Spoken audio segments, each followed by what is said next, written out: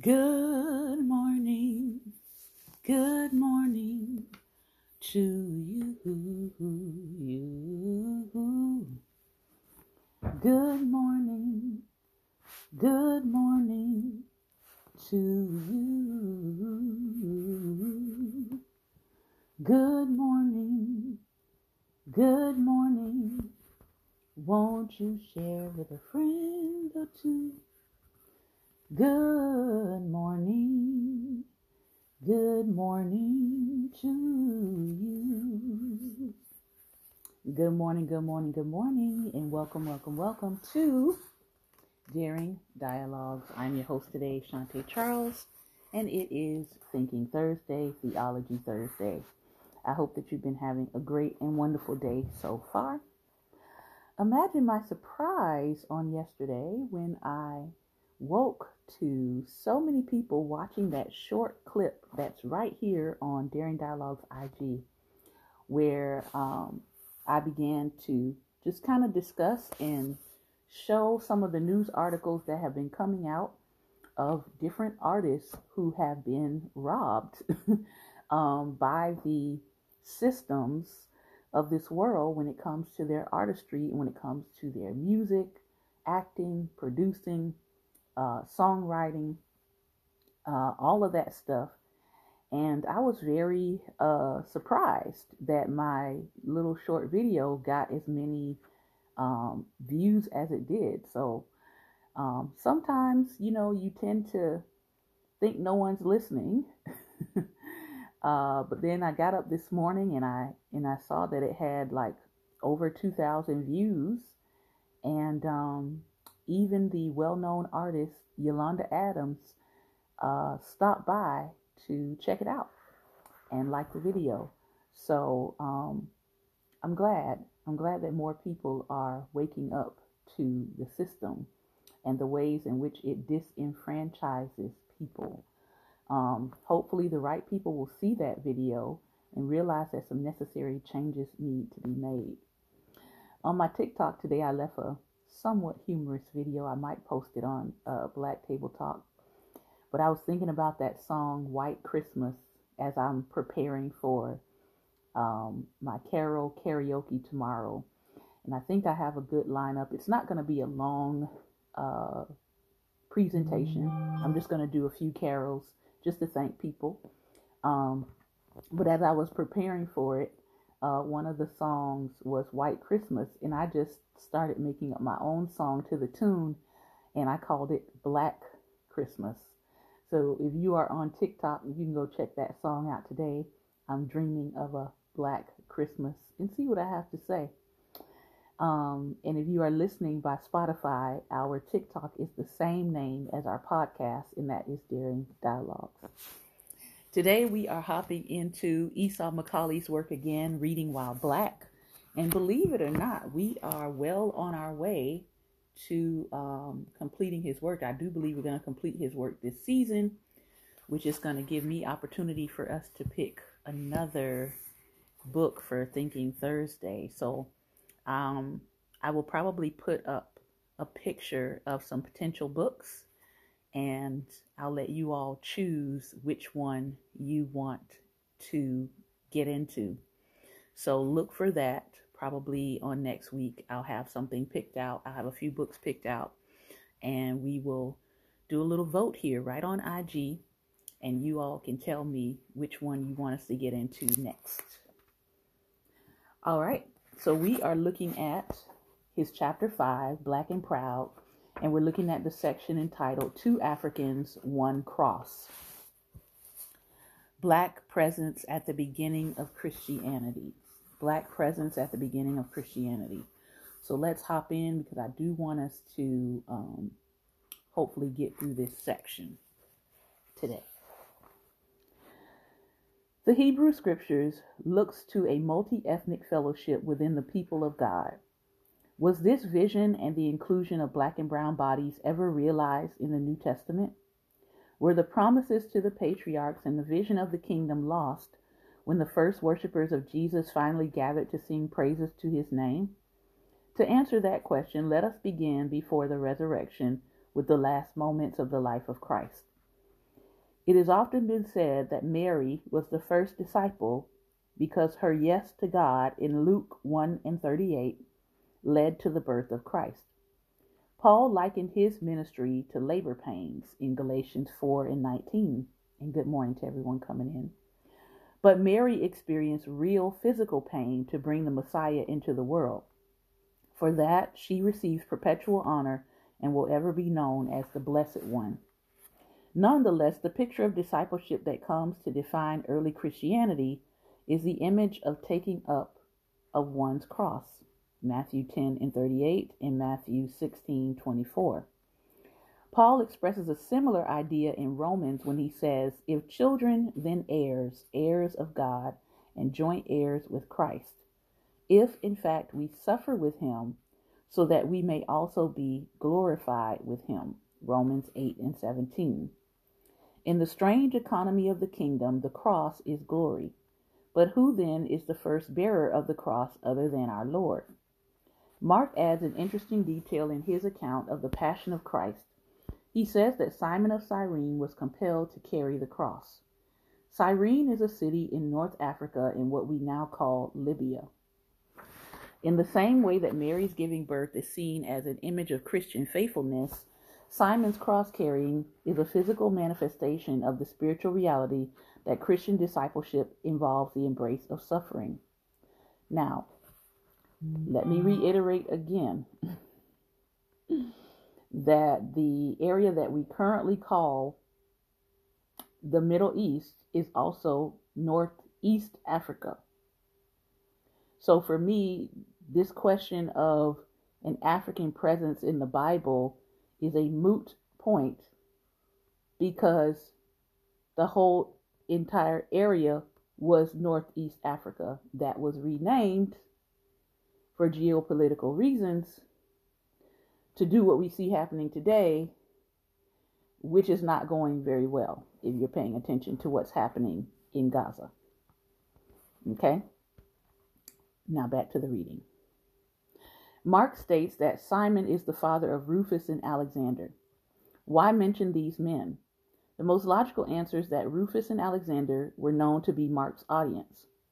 If anyone was tempted to doubt the veracity of Mark's account of the crucifixion, they could ask Rufus and Alexander, who were living members of the Christian community.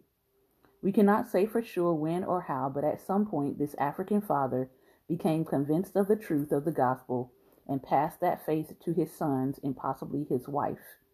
This is referenced in Romans 16, verse 13. At the moment in which Christ is reconciling the world to himself on the cross, this African family is making its first steps towards the kingdom. The family of Simon the Cyrene are not the only African believers in the early church. The book of Acts tells us that the persecution of Christians in the aftermath of Stephen's martyrdom led some believers to leave Jerusalem, which is also Northeast Africa. Those fleeing began to preach the gospel outside the holy city in Acts 8, verse 4. This evangelistic work fulfilled the promise that believers would be witnesses to Jesus from Jerusalem to the ends of the earth, based on Acts 1 and 8. Philip was one of those who left Jerusalem and spread the gospel. Acts 8 and 26 tells us that as he went along, an angel directed him to take the road from Jerusalem to Gaza. The angel redirected him so that he might encounter an Ethiopian eunuch in charge of the treasury for the Queen Mother of Ethiopia.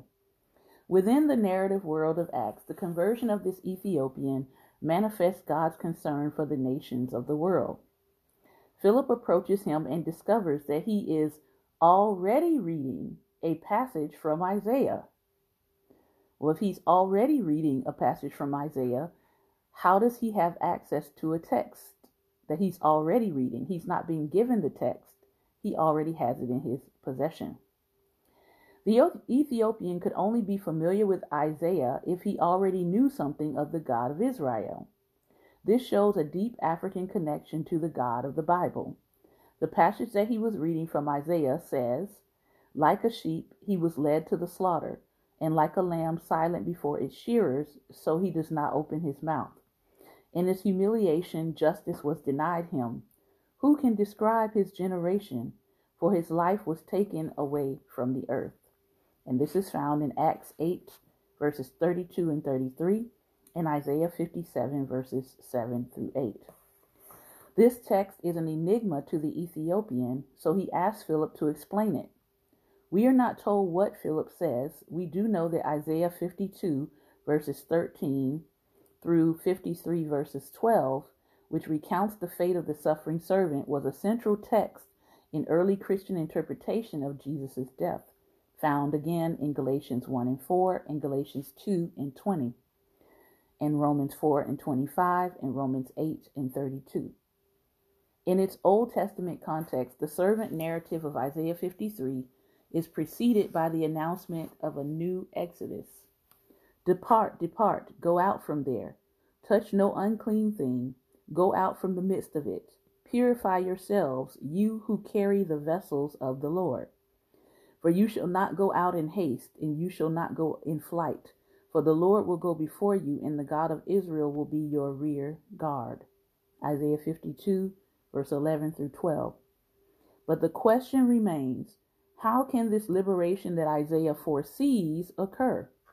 The answer is that the servant of Isaiah 53, he is the one who was despised and rejected, but nonetheless bore our suffering and was pierced for our transgressions. The early Christians interpreted Isaiah 53 as a reference to Jesus, whose death for sins reconciles Israel and the world to God. This might have been what Philip explained to the Ethiopian. The person described in this passage, the one who suffers to reconcile us, is none other than Jesus the Messiah, who was alive and reigning with God on high. In other words, Philip could have told him about the glorious contradiction of a crucified Messiah, and the gospel did its work. When we combine the account of Simon with that of the Ethiopian eunuch, we find here that two Africans, notably, are brought to the Christian faith by means of powerful encounters with the cross.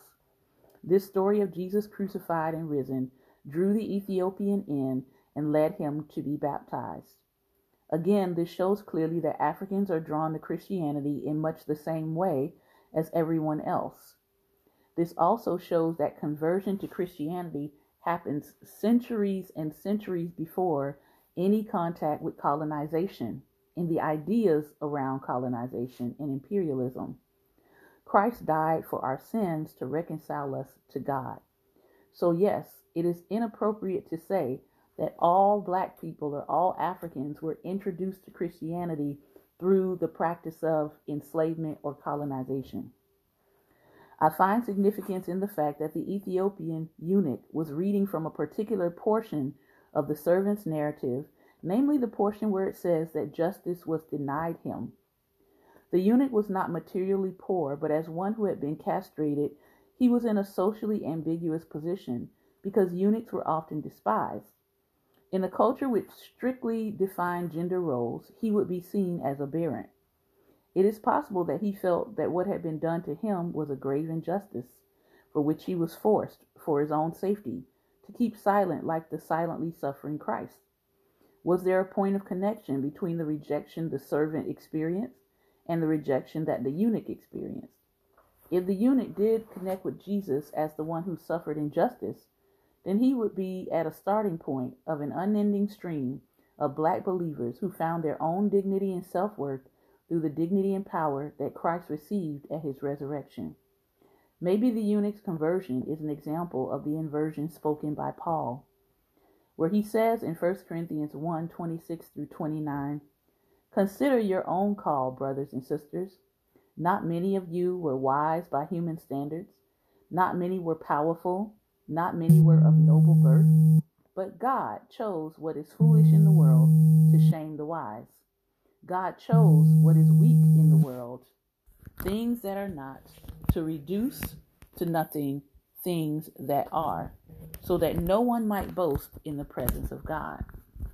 This eunuch, who would have been seen culturally as a despised thing, found hope in the shamed Messiah, whose resurrection lifts those with imposed indignities to places of honor. This indignity was not ontological. The eunuch remained an image bearer. Christ showed the eunuch who he truly was. Christ similarly does not convey worth on ontologically inferior blackness. Those of African descent are image bearers in the same way as anyone else. What Christ does is liberate us to become what we are truly meant to be, redeemed, transformed citizens of the kingdom. These reflections on suffering, injustice, and indignity as a point of connection do not stand in competition with the atoning work of Christ on the cross. It does highlight a particular aspect of biblical theological reflection to be considered more fully in the next chapter, namely that through the cross, Black Christians recover their sense of self. We take comfort in the fact that the Son suffered injustice, but was nonetheless vindicated by God. This gives us hope for our own vindication. What do stories of Simon and the Ethiopian eunuch mean for Black Christianity? They show that the story of early Christianity is, in part, our story as well. We are at the cross. We are at the beginning of the emerging of the Christian community. There's no evidence that Simon or the Ethiopian felt that one could not be both African and Christian. Their stories also demonstrate that the cross played a strong role in their conversion, and that a connection to Jesus' unjust suffering may stand as an aspect of early African faith. Finally, we see in the story of Simon the possibility that that faith that began with his encounter with the cross was passed down organically to his family members who were well known among the first readers of Mark's gospel. Now, what we also know, as I close the reading today, what we also know is the earliest known and existing manuscripts are still with the Ethiopian church. It's with the Ethiopian believers. And there are some Orthodox Ethiopian churches here. I know in my community in Maryland, and then you could actually check out where the Orthodox Ethiopian churches are here across the United States. So if you're really interested in going back and connecting with a tradition that has been unbroken, I would start there. I would start with a visit. Try going to visit a service in an Orthodox Ethiopian setting and see what it feels like. Get outside of your way of doing things and explore a little bit. See what it's like from that context. All right. That is what I wanted to share today. I'm going to open it up. We have got a good 30 minutes here to chop it up. 32 minutes here to chop it up. So if you would like to join me on the broadcast, please click on the camera and I will bring you on. If you are listening by Google, Spotify, Anchor, or any other streaming platform, I want to say thank you for your time and attention today. This has been another episode of Daring Dialogues, and I've been your host today, Shantae Charles. Remember, light is the most daring opposition to darkness, so continue to go out and be light.